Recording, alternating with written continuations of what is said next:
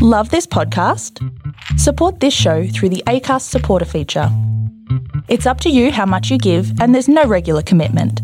Just hit the link in the show description to support now. Hey, I'm Ryan Reynolds. At Mint Mobile, we like to do the opposite of what Big Wireless does. They charge you a lot, we charge you a little. So naturally, when they announced they'd be raising their prices due to inflation, we decided to deflate our prices due to not hating you. That's right. We're cutting the price of Mint Unlimited from $30 a month to just $15 a month. Give it a try at mintmobile.com/switch. $45 up front for 3 months plus taxes and fees. Promo rate for new customers for limited time. Unlimited more than 40 gigabytes per month. Slows full terms at mintmobile.com. Hey everyone, producer Zane here, just letting you know that we are having another patron-only episode release week. This week we're looking at the murder of Dee Dee Blanchard. Once again, Ellen and Jess are taking a little bit of time off to catch up with life in general. Because, you know, life's hard, you guys. So keep sending them positive vibes. They love it when they get messages from you all. And here is the episode, patron only, formerly The Murder of Dee Dee Blanchard.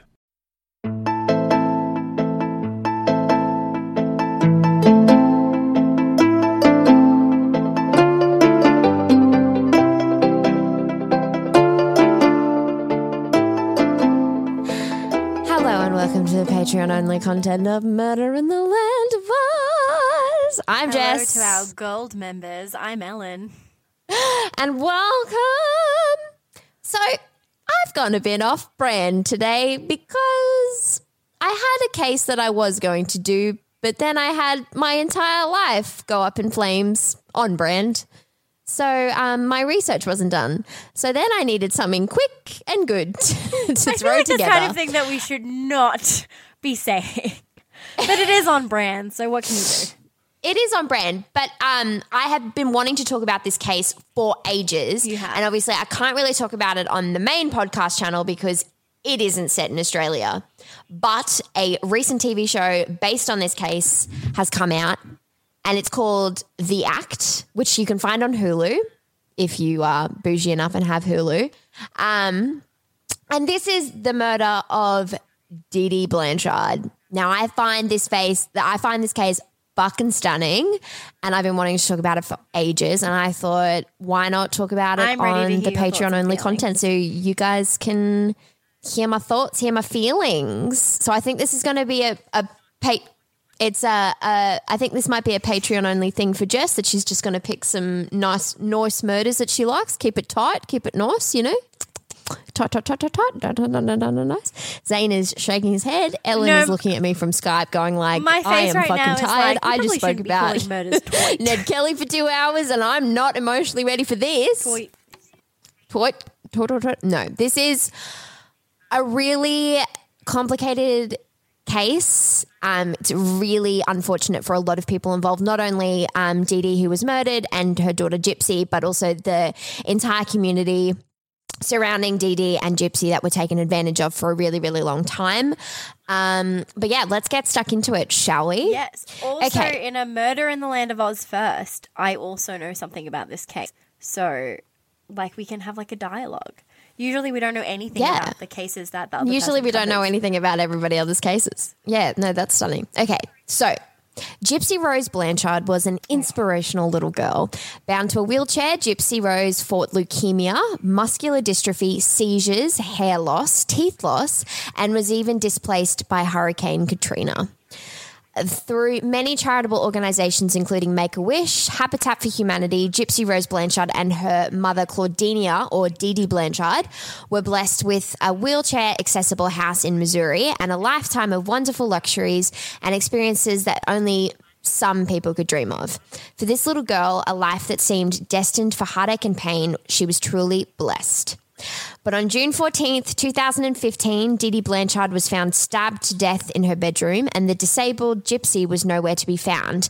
An ominous post on the Facebook account shared by both the mother and the daughter had a status update reading, "That bitch is dead."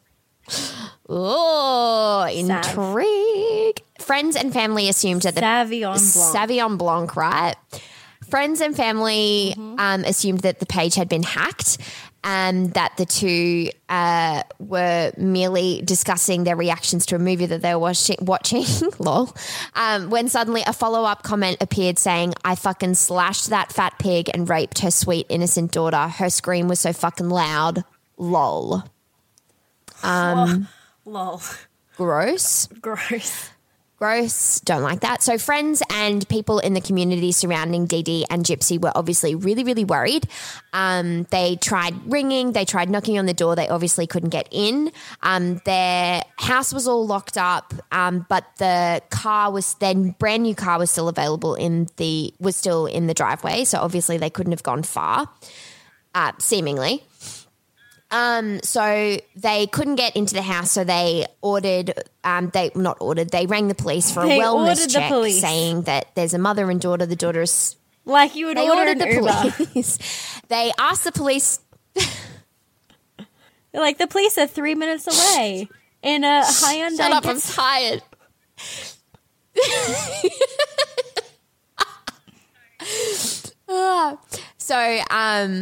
They asked the police to do a wellness check, saying that they had a mother and daughter. There'd been some problematic stuff put up on social media. The daughter was severely disabled and very ill, and they just wanted to make sure that they were okay.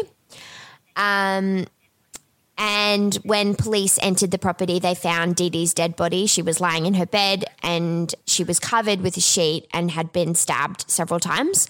A few days later, also, important information, Gypsy wasn't in the house. So this is a girl that has seemingly all these ailments. Several illnesses, is wheelchair bound, like is completely reliant on her mother to get from A to B. And all of Gypsy's wheelchairs were still in the house. So she had 3 wheelchairs. They were all still in the house. The car was still there. It's like, where's Gypsy? She's obviously been abducted or something like that. Something terrible has happened to Gypsy as well.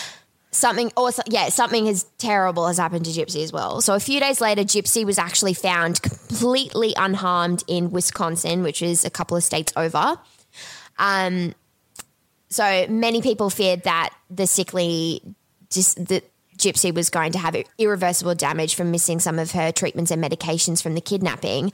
But there was an even bigger problem they discovered, because when the police went to answer the door and when they found Gypsy, she could fucking walk, couldn't she? Even though Dee Dee and Gypsy had been telling everybody that she was fucking paralyzed and that she couldn't get out of her wheelchair. Wait, did Gypsy answer the door? Did she walk up to the door? Or she walked they up. Immediately saw her walking?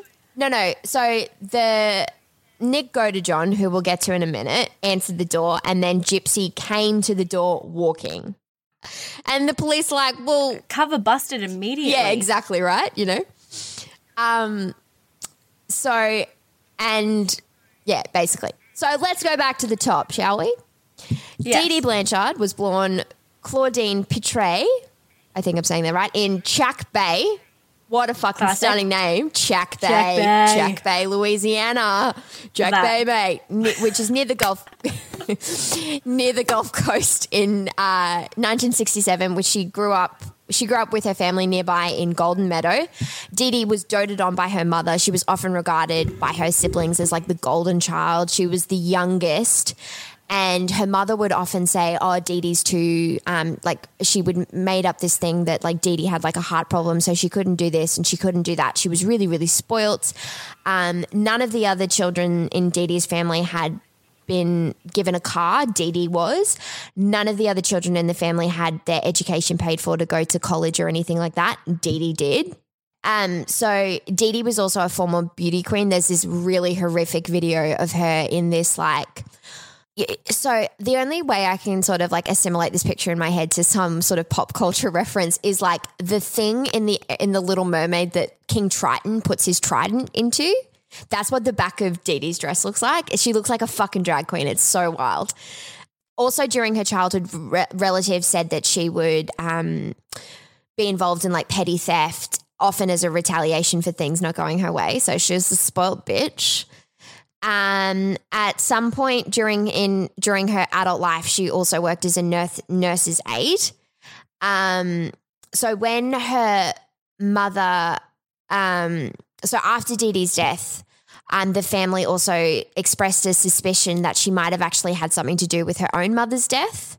Dee Dee might have had something to do with her own mother's death in 1997 by denying her food. So when Dee Dee was 24, she became pregnant with a child, obviously, not a lizard. She became pregnant with a daughter by a man named Rod Blanchard, who was only 17 at the time, and Dee Dee was 24. Could you imagine? So Gypsy Rose, interesting name, because there was a famous stripper called Gypsy Rose Lee, which is the basis of the fucking stunning, fantastic musical Gypsy.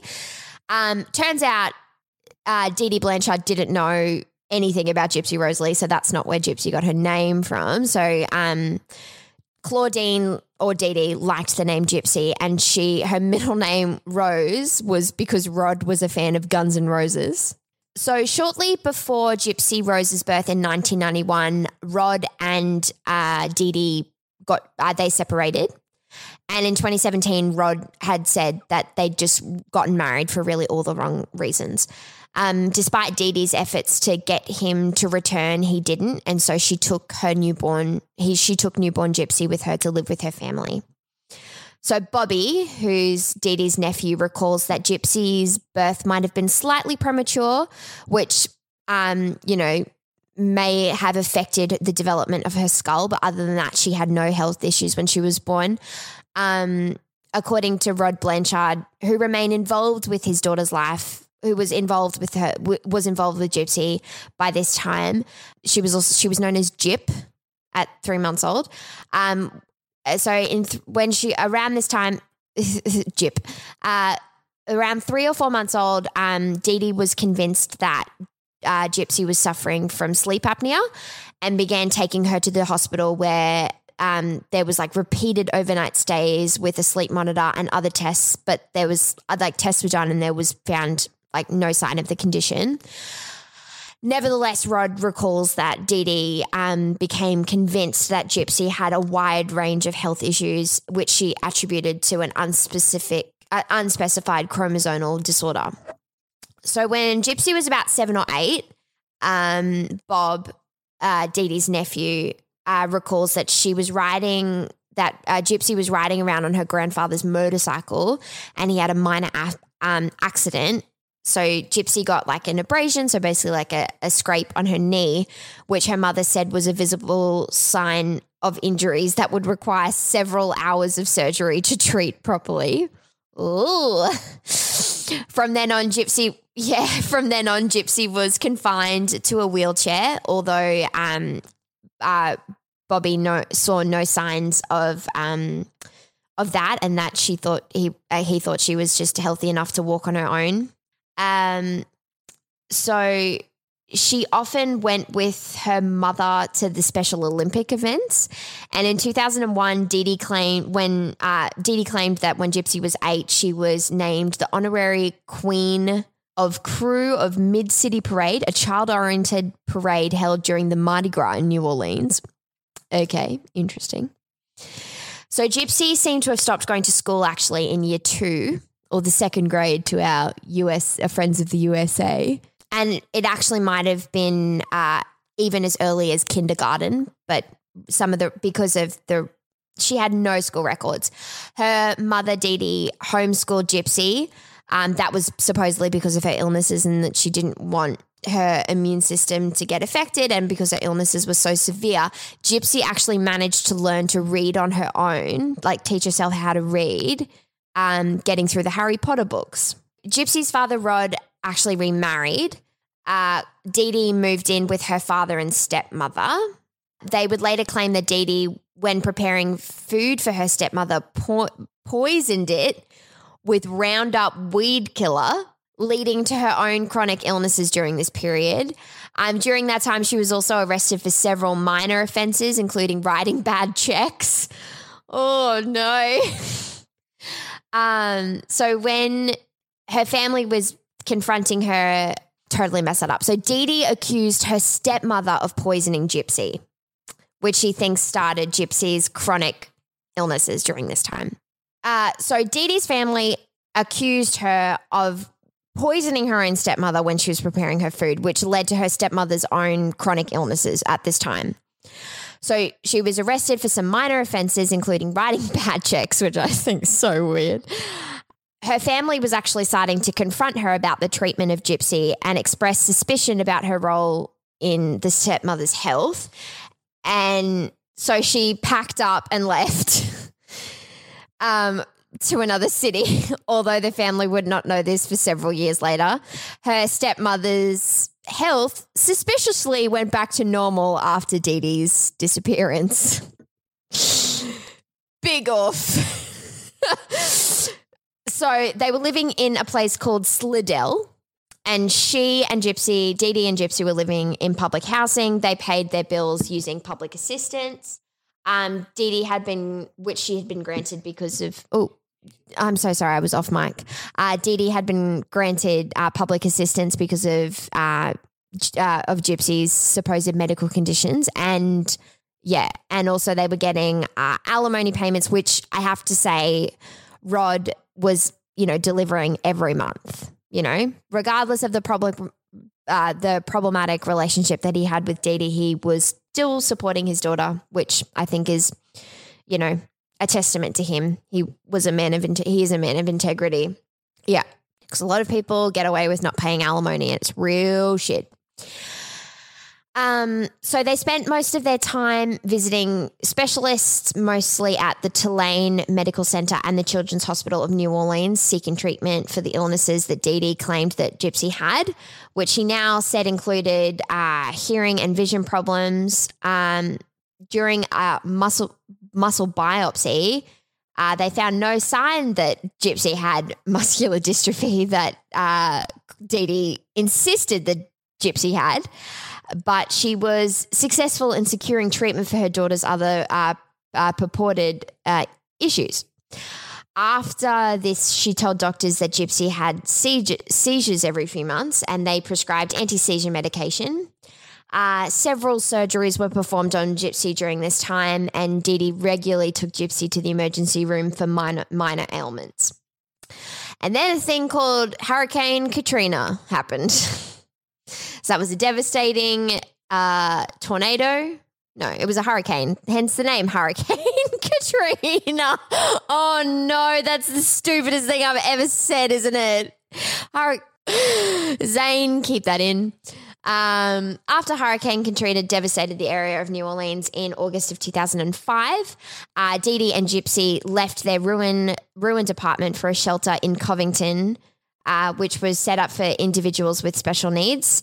Dee Dee said that Gypsy's medical records, including her birth certificate, have been destroyed in the flooding. A doctor there from Ozarks suggested that they relocate to their native Missouri, and the next month they were airlifted there by a helicopter. I saw footage of it. It was fucking wild. So at first, Dee Dee and Gypsy lived in a rented home in Aurora in the southwestern area of the state.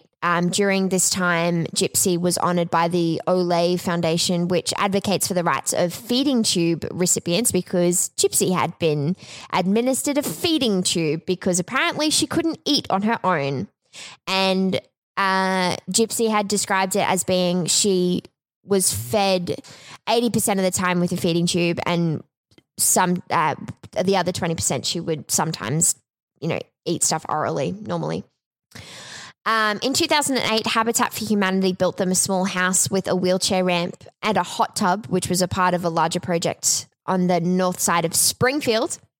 You might know that from The Simpsons. To the east, and that's where they moved. So the story of a single mother with a severely disabled daughter forced to flee Katrina's devastation received a lot of media attention locally, and the community pitched in to help the woman who now had gone, fucking Fifi doll. She's making a racket, Ellen. She's making a fucking racket. So Dee Dee was now going by Claudinia Blanchard, and who everyone knew as Dee Dee. So there was an outpouring of support, which included a fuck ton of money. In Louisiana, the mother and daughter availed themselves on the occasional stays in the Ronald McDonald households during medical appointments. So they received a fuck ton of money because of all of this. Mm-hmm. They had occasional stays at the Ronald McDonald House during medical appointments. They received free flights to see doctors in Kansas City, free trips to Walt Disney World, and holla at your girl because she's Fucking going to Disney scammed. World in fucking June, and she is so bloody keen for it, son. It's going to be great. Alrighty, don't brag.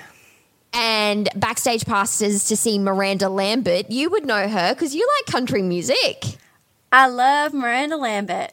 You made me go to a country love bar, Miranda didn't you, Lambert. that one time? I did. I will never forgive Blake Shelton for breaking Miranda Lambert's heart. Yeah, because he's with Fuck old you, mate, Gwen isn't Stefani. he? Yeah, Gwen Stefani. You liked Gwen Stefani. Yeah, well, I don't really respect her for like breaking up a marriage, but No, anyway, fair that's enough. like a problematic opinion. That's- We can We'll dive talk into about that later. So Gypsy That's was for Mitlu After Dark. Mitlu After Dark, our dating and lifestyle podcast. So Dee Dee and Gypsy were frequently photographed backstage with the singer, and Miranda Lambert actually, from her personal account, gave Gypsy and Dee Dee $3,500. Yep. They scammed Miranda? Doll. Yep. And also there's like photos with her Boy. and Elijah Wood because she loved Lord of the Rings, and she also met Blake Shelton. So wild, wild, wild. Wild West. So Rod Blanchard also, as I said, continued to make monthly child support payments of $1,200 as well as sending Gypsy gifts and occasionally talking to her on the phone. During one call on her 18th birthday, he recalls Dee Dee telling him not to mention his daughter's real age, saying that she thinks she's 14 because that's not problematic. Does she think that? Rod and his second wife regularly hoped they'd get to Springfield to visit, but for a variety of reasons, Dee Dee would change the plans at the last minute. She told her neighbours in Springfield that Gypsy's father was an abusive drug addict and an alcoholic who had never come to terms with his daughter's health issues and never sent them any money, which was obviously not true. People who met Gypsy were charmed by her. She was all of 5 feet tall, so 150 centimetres. Obviously, a lot of her growth was probably stunted by the obscene amount of medications that she took that she didn't need. Unnecessary medication. And also being on a feeding tube for so long. And she also had a nearly toothless mouth. She had, because of all of, especially the anti-seizure medication that causes a lot of damage to your teeth, which her mother would then blame on reflux. So she saw like gastroenterologists and stuff like that to, and she had to have the majority of her teeth pulled out. She had large glasses and a high childlike voice, which reinforced the perception that she was much younger than she was and that she had all of the problems that her mother said that she did. She often wore wigs and hats to cover her baldness, and Dee Dee would actually regularly shave Gypsy's hair to mimic the hairless appearance of a chemotherapy patient because supposedly Gypsy had leukemia. Sick. When they left the house, Dee Dee would often take an oxygen tank and the feeding tube with them. Gypsy was fed the children's liquid nutrition supplement Pediasure as long as far into her 20s as So Dee Dee used physical abuse to control her daughter, always holding her daughter's hand in the presence of others. Whenever Gypsy said something that either suggested that she was not really sick or seemed above the purported mental capabilities, Gypsy recalled that her mother would give her a very tight squeeze of the hand. When the two were alone, Dee Dee would strike her with open hands or even a coat hanger. Medical interventions continued. Dee Dee had some of Gypsy's saliva glands treated with Botox and then later on extracted them altogether to control her drooling, which Dee Dee would say that Gypsy would choke on her own saliva. And Gypsy later claimed that her mother induced by putting like a topical anesthetic to numb her gums before doctor's visits, so that would make the appearance of her drooling. She was drooling. Oh my God, that's fucked. And then they took the saliva glands out. Also, tubes were implanted into her ears to control her myriad of ear infections. Fuck, I hate ear infections. I get them all the time. It's so annoying. So you know who didn't get them? Gypsy Rose. Definitely not. It was made up. So Bernardo Flasserstein, I think that's F-L-A-S-T-E-R, Flasserstein. No, that's right. He was a pediatric neurologist who saw Gypsy in Springfield, became suspicious of her muscular dystrophy diagnosis. He ordered MRIs and blood tests, but actually found no abnormalities, and he couldn't see a reason why Gypsy couldn't walk.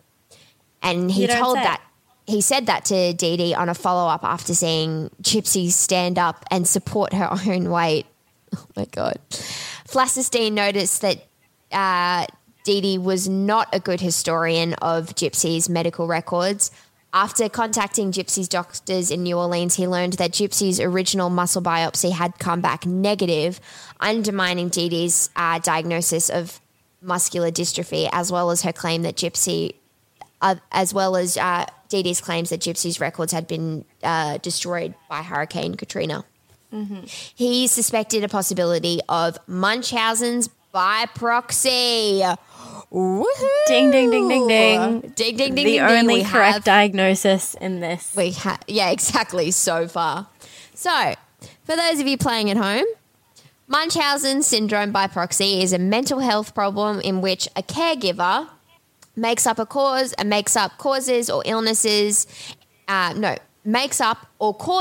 illnesses or injuries in a person under his or her care, such as a child or an elderly adult or a person who has a disability. Vulnerable people are victims.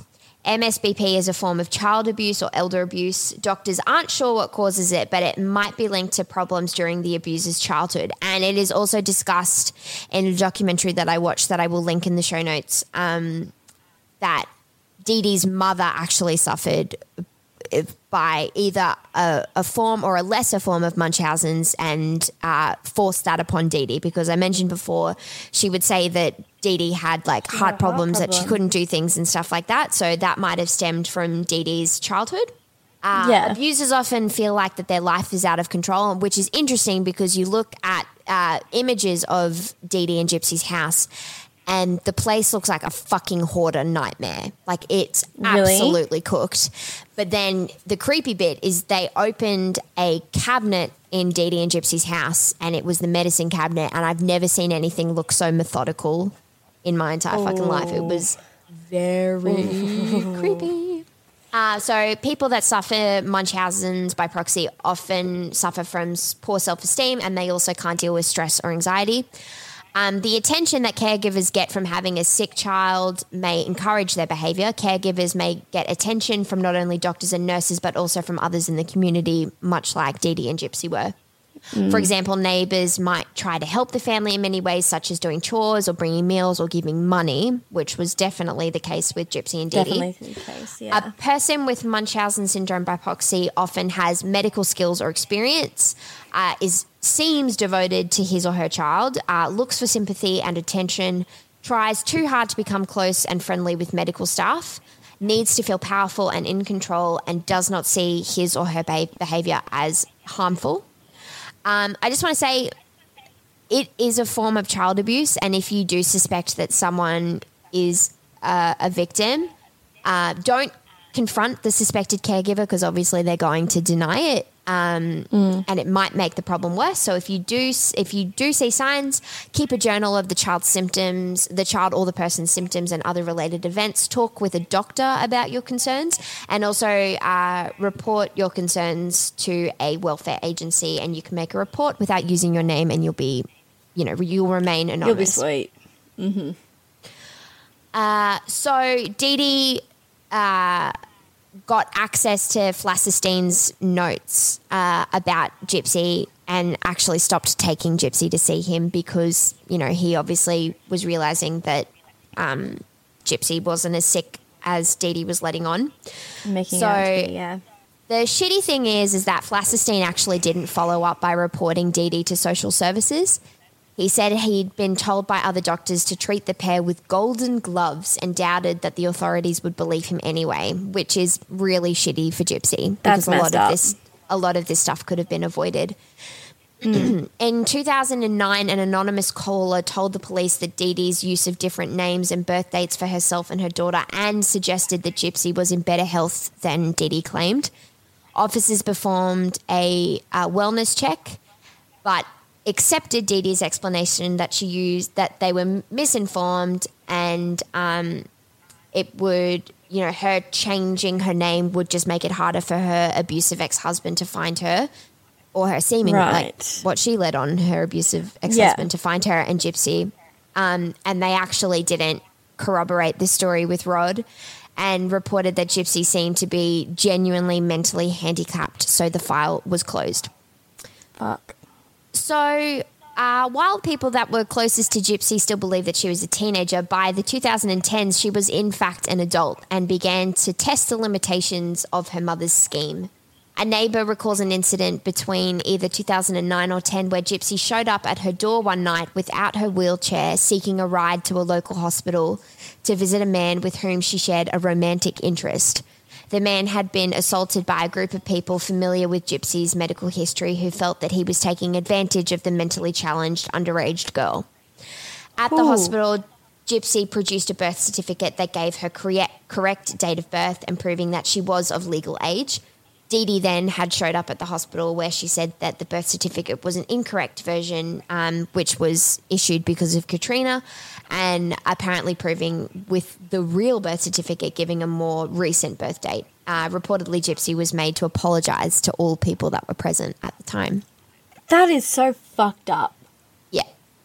So since 2001, Gypsy and her mother had been attending sci-fi conventions, sometimes in costume, since she could blend in even in her wheelchair. At an event in 2011, she made what may have been a escape attempt that ended with her mother finding her in a hotel room with a man that she had met online. Dee Dee had produced paperwork giving Gypsy's false younger birth date and threatened to inform the police. Gypsy recalled that afterward, Dee Dee smashed her computer with a hammer and threatened to do the same with her fingers if she ever tried to escape again. Fuck. She also kept Gypsy leashed and handcuffed to her bed for 2 weeks, which is fucking terrifying. Yeah. Dee Dee later told Gypsy that she had filed paperwork with the police claiming that Gypsy was mentally incompetent, leading Gypsy to believe that if she attempted to go to the police for help, that they would not help her. Sometime around 2012, Gypsy, who continued to use the internet after her mother had gone to bed so she could avoid tighter supervision, made contact with a man called Nicholas Godejohn, a man who was around her age from Big Bend, Wisconsin. She claimed they'd met on a Christian singles group.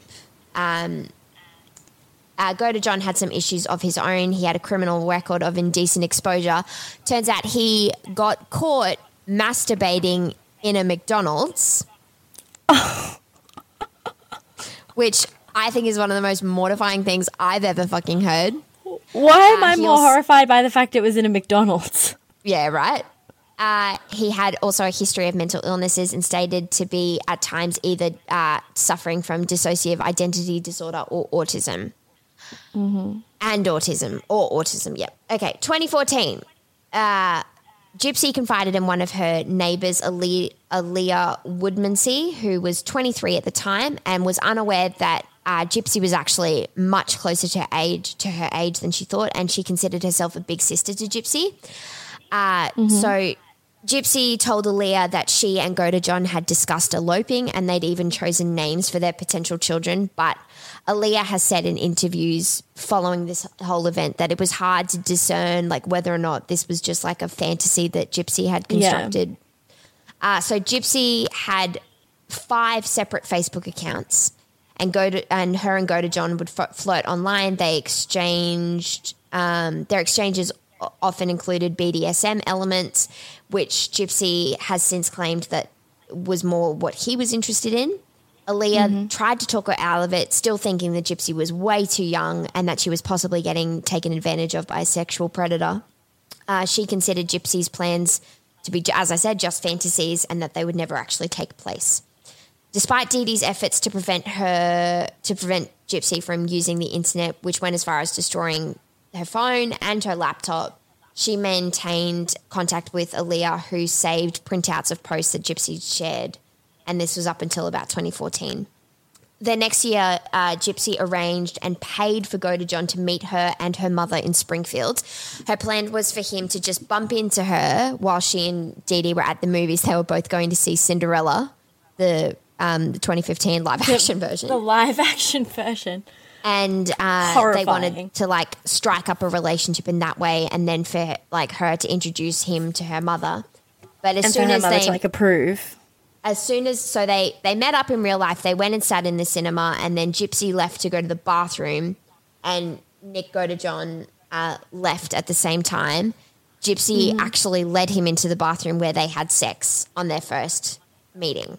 She apparently didn't find him desirable in person as he seemed online, and Dee Dee actually described him as creepy, but they continued their internet interactions, and that's when they just started developing their plan to murder Dee Dee.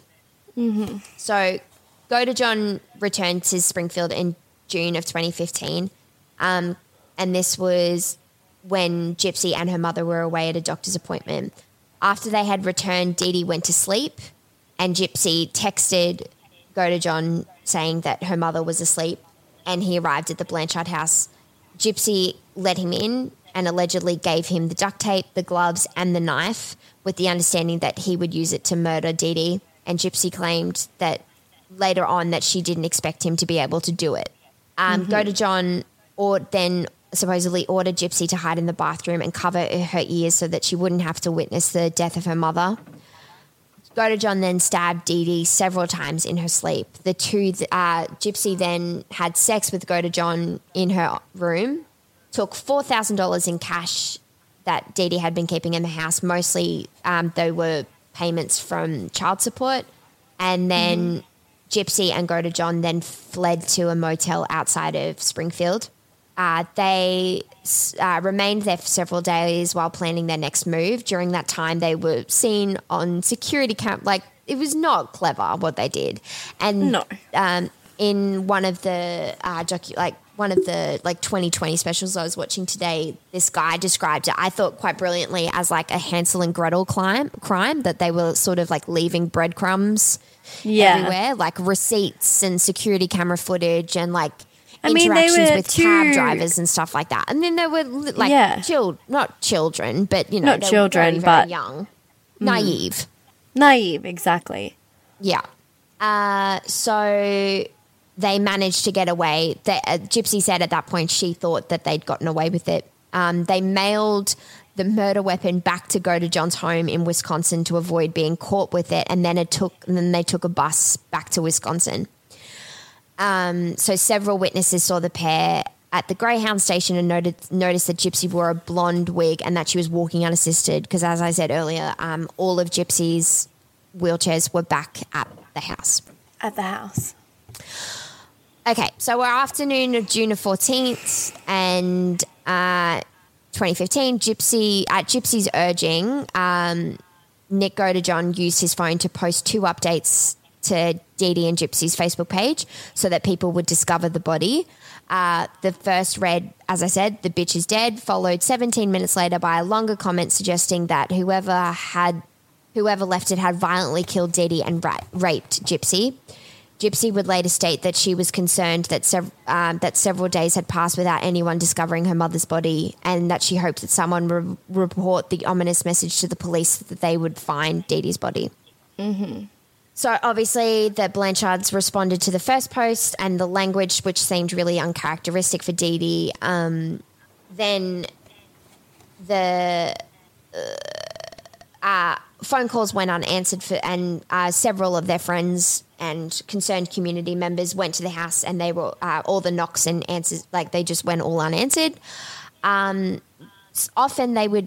Dee Dee and Gypsy would leave for medical trips unannounced, but they saw that Dee Dee's car was still in the driveway, making that explanation seemingly unlikely. Protective film on the windows made it hard to see inside. In the act, which is obviously a dramatized story of Dee Dee and Gypsy's story, was this was after the welfare call had been made, so it was obviously to stop people looking into the house. No one answered the door, so they called 911. The police arrived and they had to wait for a search warrant to be issued so they could enter. But they allowed a neighbour present to climb through the window, where he saw the inside of the house was largely undisturbed and that all of Gypsy's wheelchairs were still present. When the warrant was issued, police entered the house and soon found Dee Dee's body. A GoFundMe account was set up to pay for her funeral expenses and possibly for Gypsy's as well, because they also thought that Gypsy was dead. All who knew the Blanchards well feared the worst, that even if Gypsy was unharmed, they believed that she would be helpless without her wheelchair, medication, support equipment like oxygen and her feeding tube. So Aaliyah, Gypsy's friend, was among those who gathered at the Blanchard's lawn, told police that she knew about Gypsy and her secret online boyfriend. She showed them the printouts that she had saved, in which included his name. Based on that info, police asked Facebook to trace the IP address from where the statuses had been made on Dee Dee and Gypsy's Facebook account, which led them to Wisconsin. And the next day, with the Waukesha County police station, they raided the Go to John's Big Bend home. Both he and Gypsy surrendered, and they were taken into custody on the charges of murder and felony of armed criminal action. The news that Gypsy was safe was greeted with a lot of relief in Springfield. So Gypsy and Go to John were then extradited back to Springfield and were held on a $1 million bond. In announcing the news, Greene County Sheriff Jim Arnott warned that things are not always what they appear. Ooh. The media in Springfield reported the truth that the Blanchards lives, that Gypsy had never actually been sick and had always been able to walk, and that Dee Dee had made her pretend otherwise, using physical abuse to control her. Arnott urged people to not donate any more money to the family until investigators had learned the extent of the fraud. So we're at the trial. Shit. So after the disclosure of how Dee Dee had treated Gypsy all of those years, like, sympathy sort of poured in for Gypsy as being a victim of a violent sympathy for Gypsy had flooded in, saying that the victim, far out, I can't read. It's very late. After the disclosure of how Dee Dee had treated Gypsy all of those years, sympathy for her as the victim of a violent murder rapidly shifted to her, as her daughter was a long-term victim of child abuse. While the charge of first-degree murder can carry the death penalty under Missouri law or life without parole, County Prosecutor Tan Patterson soon announced that he would not seek that for either Gypsy or Go to John, calling the case extraordinary and unusual. You can fucking say that again, Dan. Fucking hell. After her attorney had obtained medical records from Louisiana, he secured a plea bargain to second-degree murder for Gypsy. So undernourished Gypsy was during the year she was in county jail, she actually gained 14 pounds, in the contrast of most of his clients who actually lose weight in incarceration. You got to try hard to gain weight in prison. They feed you cardboard. That was how underfed Gypsy was. God, that's horrible. It's so horrible. Go to John still faced a more severe charge, as prosecutors contended that he initiated the murder plot. Both he and Gypsy agreed that he was the one who actually killed Dee Dee. Gypsy's plea bargain agreement did not actually require for her to testify against them. So January 2017, his trial was postponed when prosecutors requested a second psychiatric exam. His lawyers contended that he has an intelligence quotient, so an IQ. I didn't know that's what it stood for. Intelligence quotient. We learned so many things on Murder in the Land of Oz. So many fucking things. An intelligence quotient of 82, and was on the autism spectrum, and that suggested a diminished capacity. He had initially waived his right to a trial by jury, but changed his mind in June of 2017. So we're at December 2017. The judge set Godejohn's trial for November 2018. At opening arguments, prosecutors alleged that Godejohn had deliberated for over a year before the crime, while his lawyers pointed to his autism and said that Gypsy had formulated the crime and their love-struck client had just done what she had asked. The next day, prosecutors showed jurors the text messages, sometimes sexually explicit, that Gypsy and Godejohn shared in the week before the murder, often using various personas as well as the knife he had used. In some of the texts, he asked for details about Dee Dee's room and sleeping habits. These were then supplemented by video of his interview with police after his arrest, where he admitted to having killed her. Gypsy testified on the trial's third day. She said that while she had indeed suggested to Godejohn that he killed Dee Dee and end her mother's abuse, she also considered getting pregnant by him in the hopes that once she was carrying Godejohn's child, Dee Dee would have to accept him. Mm-hmm. Along with the knife she eventually gave to Godejohn, she stole baby clothes from Walmart during a shopping trip so she could go ahead with either plan. But she said Godejohn never told her what he thought about the pregnancy plan. After 4 days, the case was then sent to a jury. Jurors had the option of finding Godejohn not guilty or guilty for one of three murder charges: involuntary manslaughter, second-degree murder, or first-degree murder. After approximately 2 hours of deliberation, they returned with the verdict, and Godejohn was found guilty of first-degree murder and armed criminal action. Yep. That's very questionable for somebody with an intelligence quotient of 82. Yeah, I'm not sure how I feel about that. I feel pretty negative about that. Yeah. In February 2019, he was sentenced to life in prison for the murder conviction, the only possible option since prosecutors had declined to seek the death penalty. Thank God, that poor kid. I mean, he murdered someone, but as he said... 82. Godejohn asked Judge David Jones for leniency on the armed criminal action charge, which carries a minimum sentence of only 3 years, saying he had fallen blindingly in love with Gypsy. He received a sentence of 25 years on that charge to run with the concurrent life sentence. Judge David Jones also denied a motion by Godejohn's lawyer, Dwayne Perry, for a new trial. Perry argued that the jury should not have been allowed to hear that Godejohn had considered raping Dee Dee the night of the murder. Oh, fuck. That the state psychologist should not have been allowed to testify, while Godejohn's psychologist should have, to establish that he had a diminished capacity.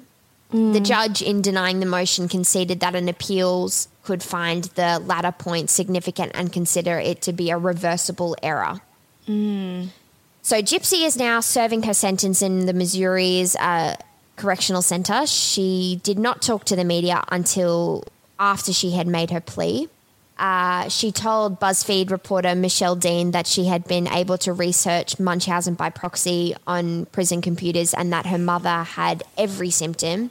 Dee Dee, quote, said, I think she would have been the perfect mum for someone that was actually sick.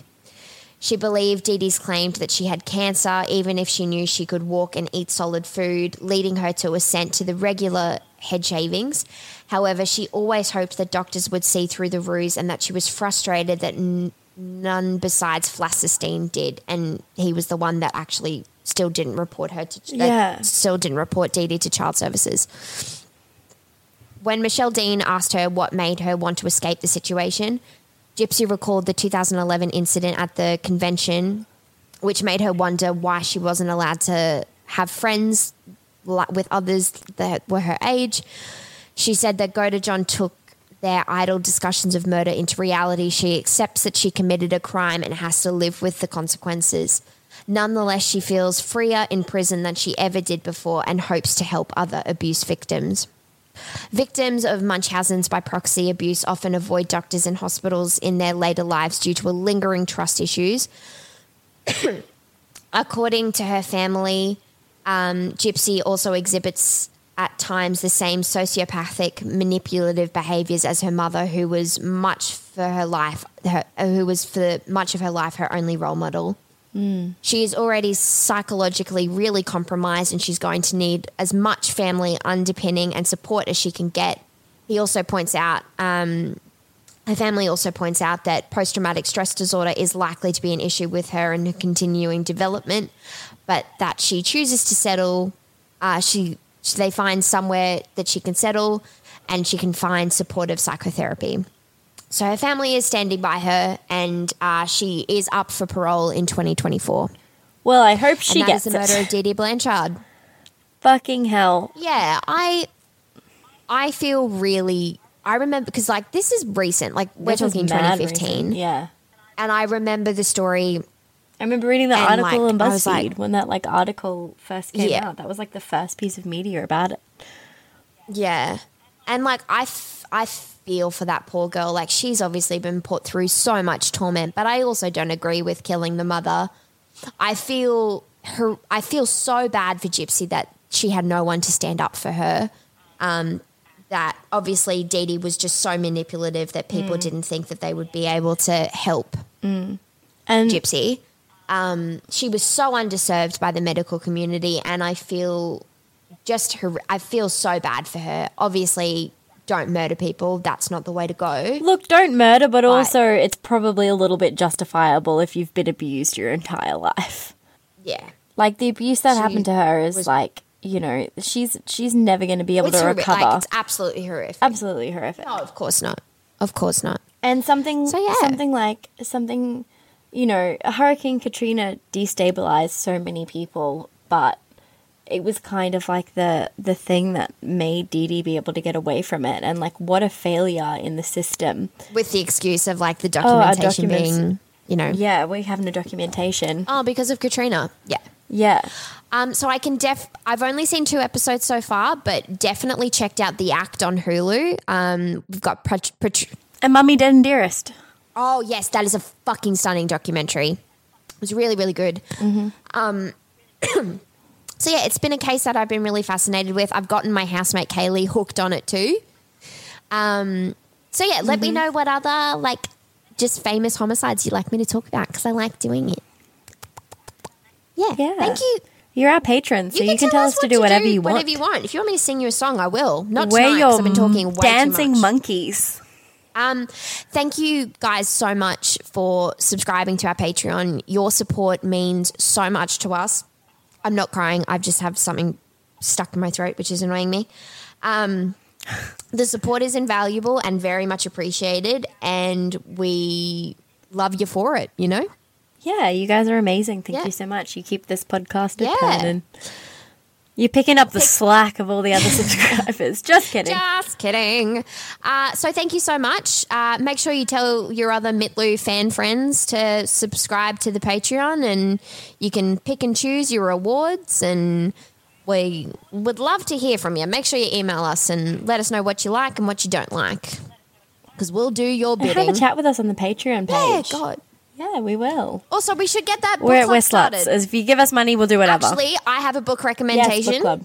Can I put... Is it Zealot? It's Zealot by Jo Thornley. You all should fucking read it. And she has a fucking stunning podcast called Zealot, and it's great. And you should all read, and you should all listen to it too. Righto, we've been talking for way Sounds too good long to me. tonight. Let's do it. Ellen, I love you. I miss you. Love you too. Can't wait for you to come up in 2 months' time. Or less than that, month and a half. Going to be stunning. Yeah. Well, we love you, stunners. Have a good night or morning or whenever you're listening to this. Goodbye. Goodbye.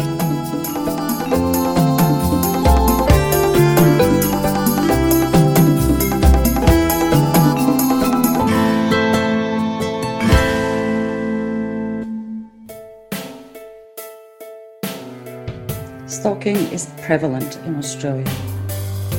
There are hundreds of cases reported every year. These people's existence have been besieged by a stalker. Survivors often are voiceless and have no place to tell their stories.